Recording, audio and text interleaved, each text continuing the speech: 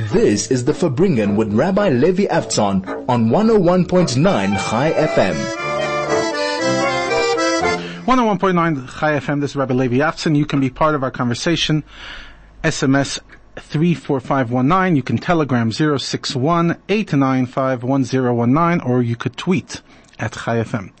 Let's get into it. Okay. 12 days away from Rosh Hashanah, 22 days away from Yom Kippur, 27 days away from Sukkot. Lots of stuff going on. We're in a real intense time of the year, and please God, it will only get a beautiful intensity and not, heaven forbid, opposite. But as this time of the year comes around, it's also the time that you start hearing the following. Oof. Gosh, man.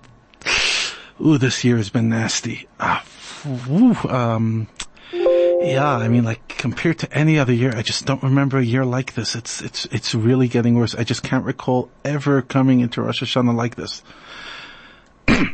Yeah. The problem is that you said the same thing 12 months ago, and 24 months ago, and 36 months ago, and 48 months ago. Pretty much every single year, the typical finishing of the year goes like this.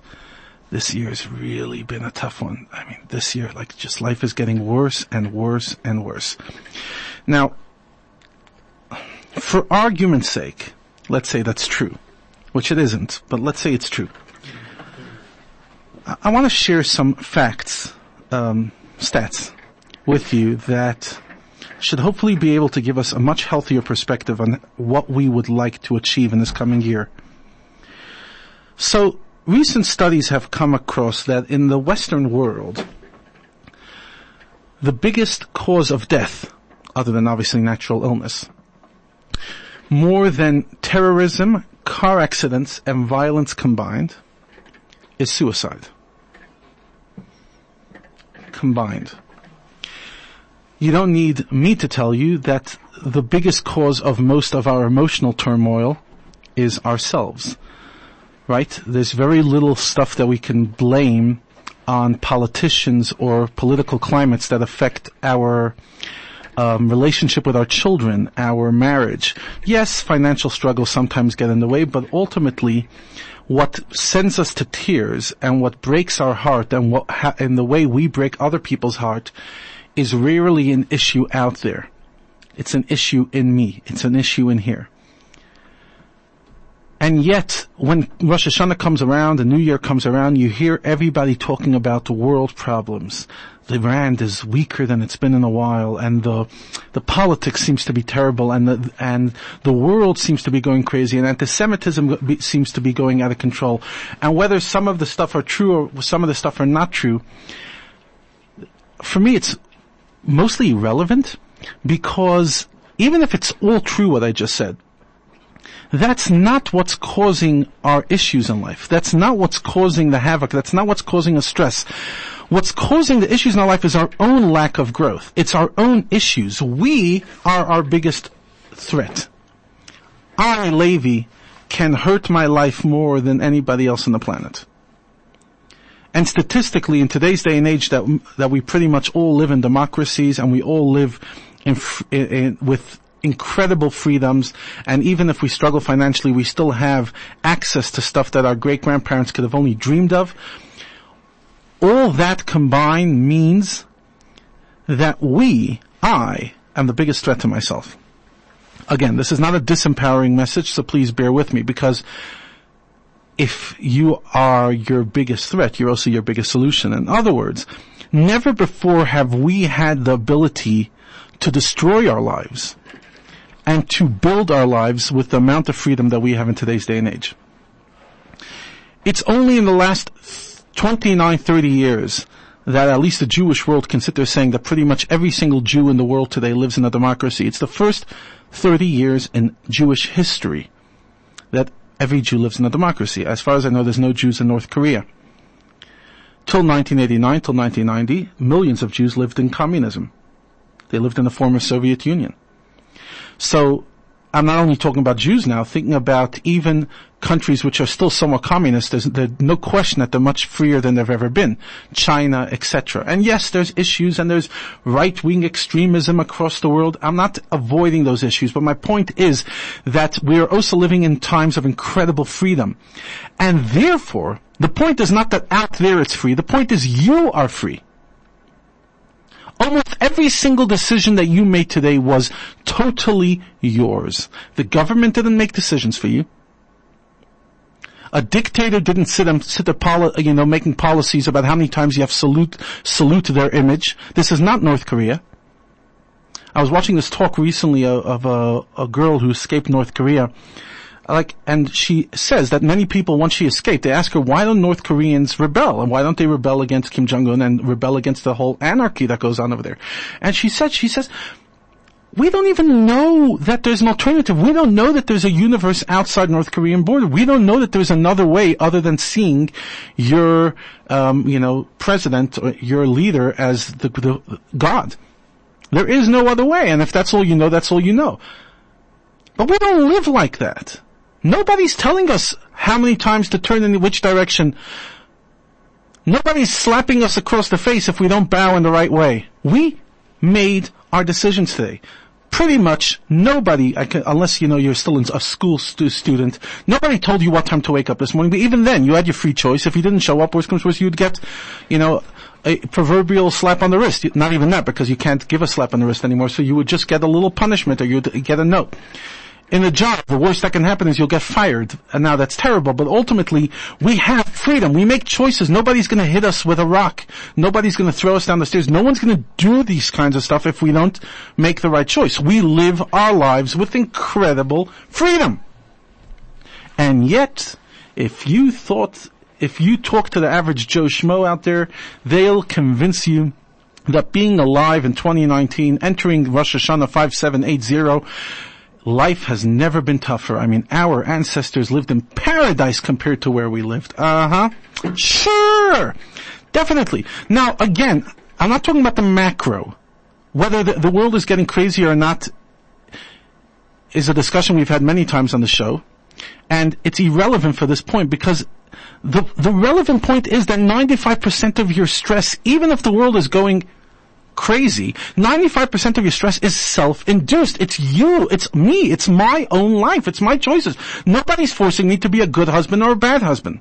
No one's forcing me to develop certain kinds of relationship with my kids. I cannot blame outside influences for most of my life's challenges. Yes, there are certain things in life that are totally beyond my control, and they're in God's control. Death, violence, etc. There are stuff that happen, but the day-to-day of our lives are not surrounding that. Yes, we have some traumas in our life. Each and every one of us goes through challenges. But the majority of our life's hurts and breaks are self-induced.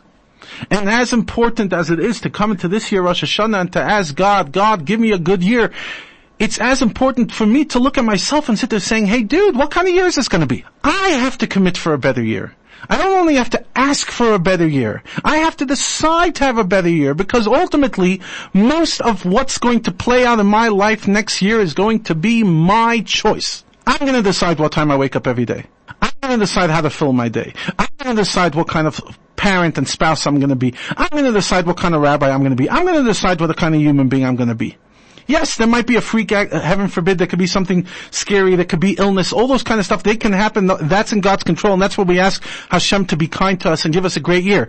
But minus those abnormalities, minus those tragedies, minus those challenges, the day-to-day challenges are mine.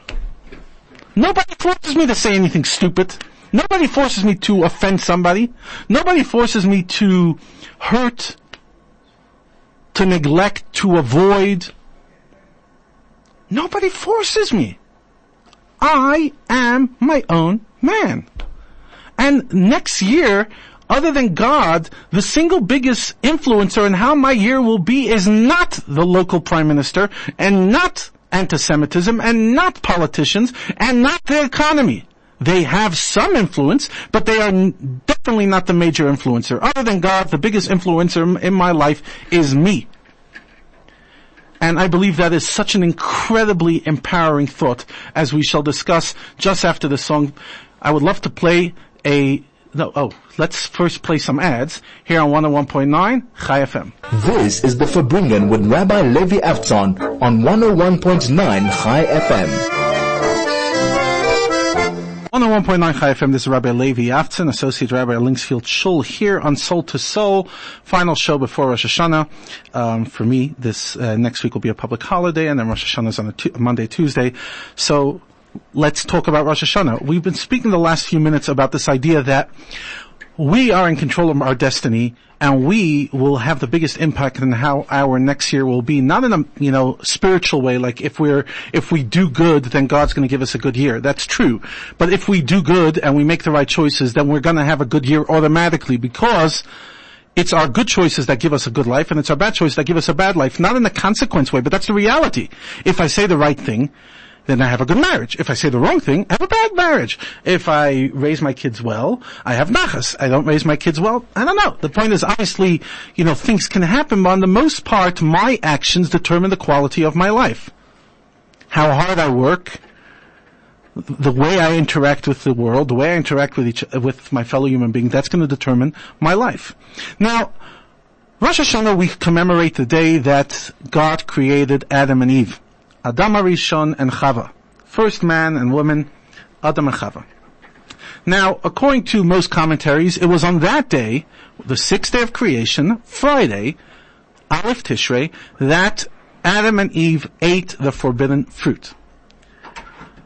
Okay, the famous story, they went and they took a bite from the forbidden fruit. Now, why am I saying that? Because Rosh Hashanah, when we're commemorating this day, we're not only commemorating the day of creation, we're commemorating everything that happened on the day. And the most probably, other than the actual creation of Adam and Eve, the single most consequential episode that happened that day is when they ate from the tree of knowledge. And as extension, death entered the world, and the pain of childbirth and hard work to earn a living, and it's pretty much the world as we know it. Till then it was a paradise world, and now it's the complex world that we know, dark and light mixed in, darkness, etc. The complexity of our world started with Adam and Eve's sin, not with their creation. And the Torah tells us, at the beginning of the Torah, in the 3rd chapter, that at some stage, after they eat this forbidden fruit, Adam and Eve are hiding in the garden, and God comes and says the first word to Adam and Eve after they sinned. And he says, Ayeka, where are you? Where are you? In a singular form, not where are you as in the global things. That would be Ayechem, the many people, a plural.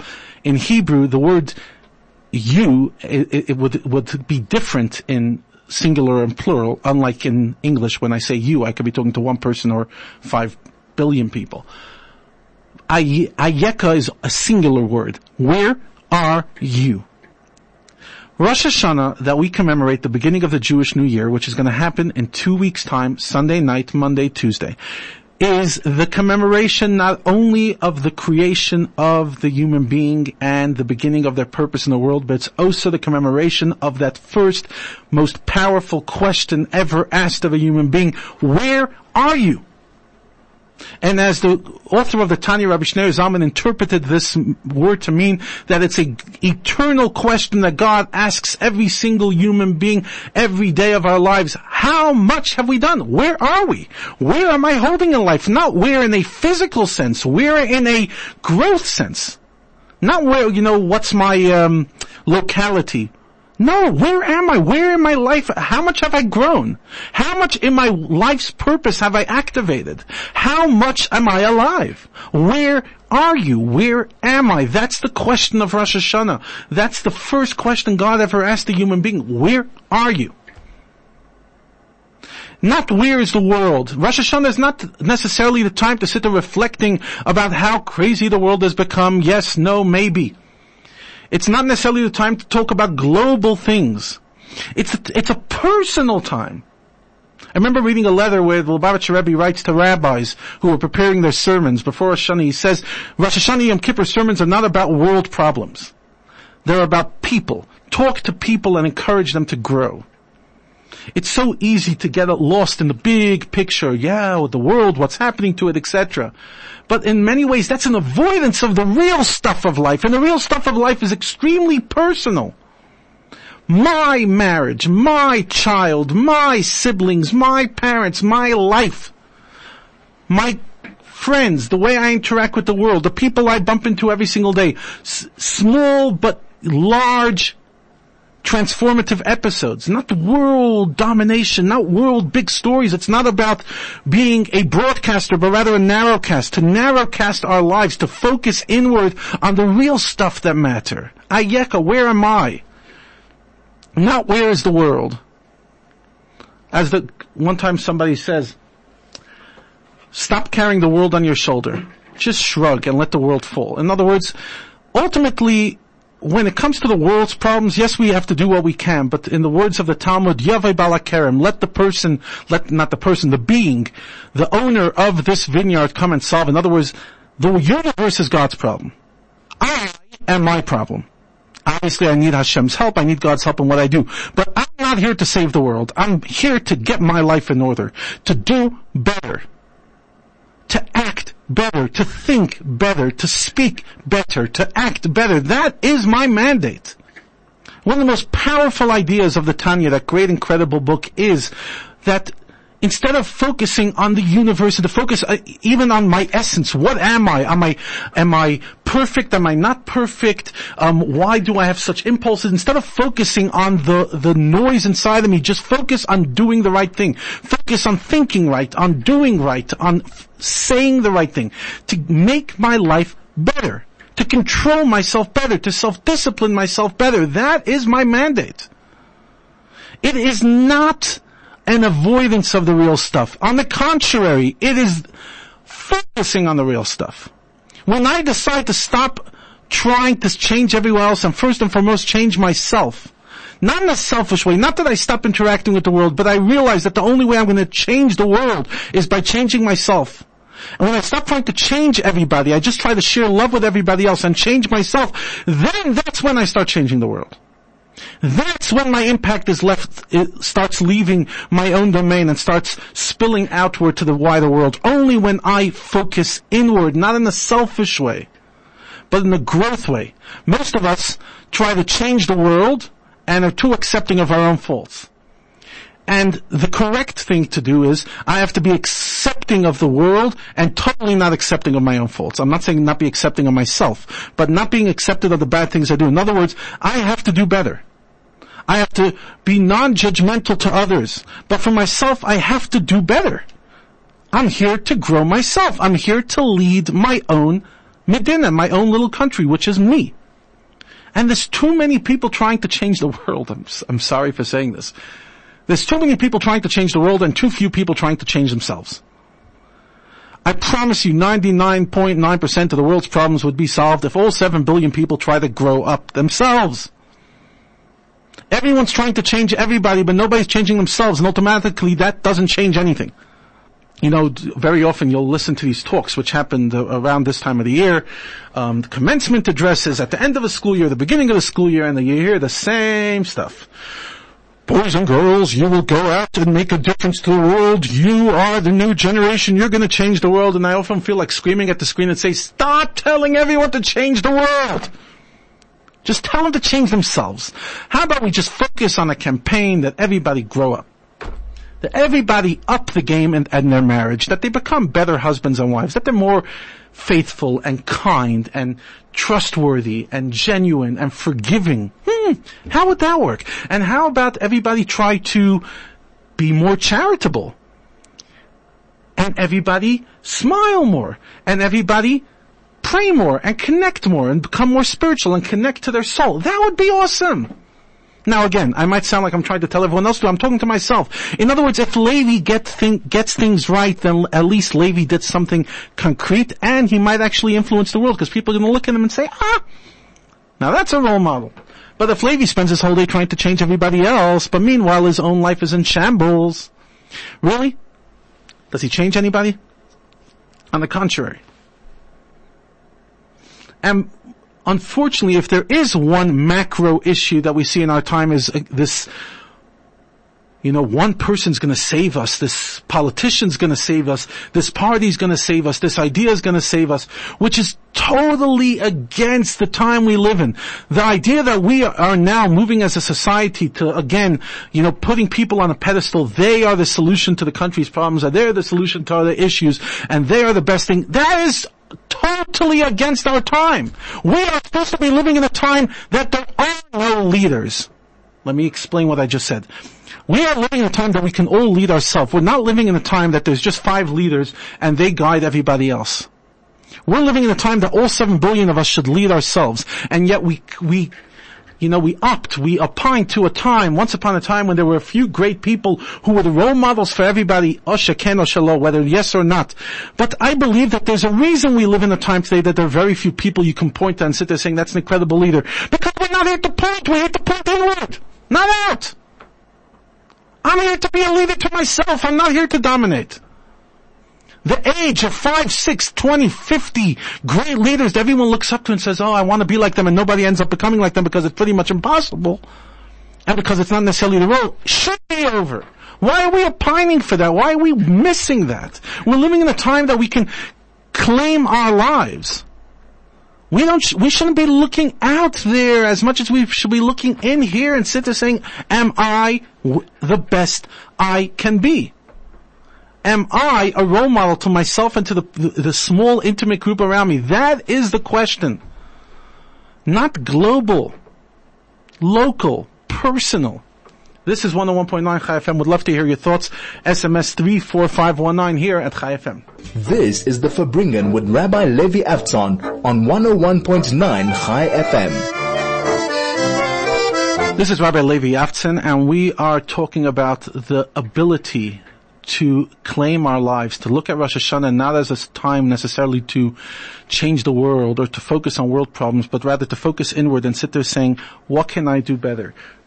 As we said, Rosh Hashanah is not the day, it doesn't commemorate the day in the calendar when the world was created. According to tradition, that was the 25th of Elul, 6 days before Rosh Hashanah. But rather, Rosh Hashanah commemorates the creation of Adam and Chava, Adam and Eve, the first beings who have free choice.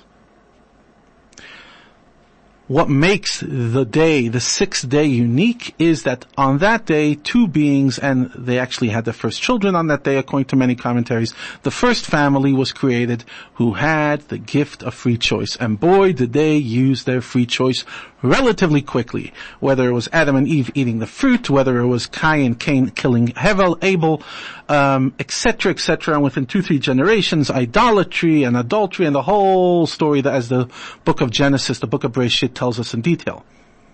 So very quickly was activated the downside, but also the upside. We had great people like Shet and eventually Noah and eventually Abraham who activated the free choice in a positive way and made positive choices. But the point is that Rosh Hashanah is the birth of free choice.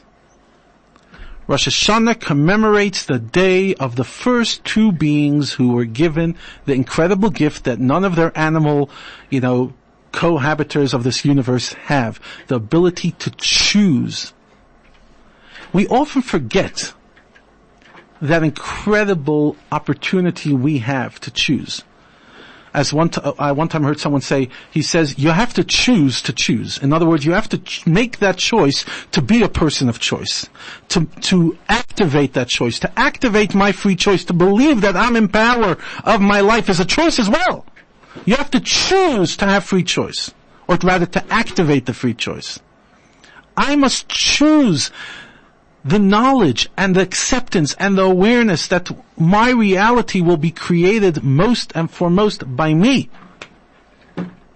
I will decide how the next year will be. No, not the percentages of anti-Semitism, and not the financial climate, and not the global economy. Nothing of that. What was going to affect me and my headspace and my relationships and my inner growth is me, me, me. In the least selfish way, in the most empowering way. It's all me. I have to look inside. I have to choose to believe that I have free choice, to believe that I'm not in the control of some global power, Unfortunately, one of the strongest anti-Semitic tropes that exists is this idea that there's a group of people, unfortunately so many, people believe in this absolute nonsense. There's a group of bankers, a group of Jews, so-called, that manage the world, and unfortunately this idea, the Protocols of the Elders of Zion, which really publicized it, is still one of the greatest bestsellers of all time, which is heartbreaking if you think about it.